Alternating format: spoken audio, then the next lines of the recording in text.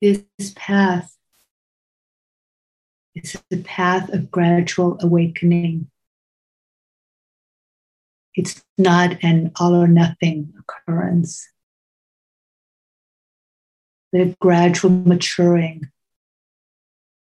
a gradual growing of our Dharma tree. This knowledge of what's already free in us is nourishment for our Dharma tree. And so is this sincere knowing of what's still not free. At the end of this day, I'd like to encourage you to appreciate the ways that something has eased in us, something has softened,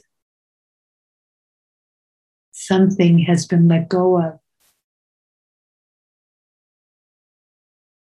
And as you touch what is still not free in you, that you touch that with freedom. Hold it with compassion. That is also compost for the Dharma tree.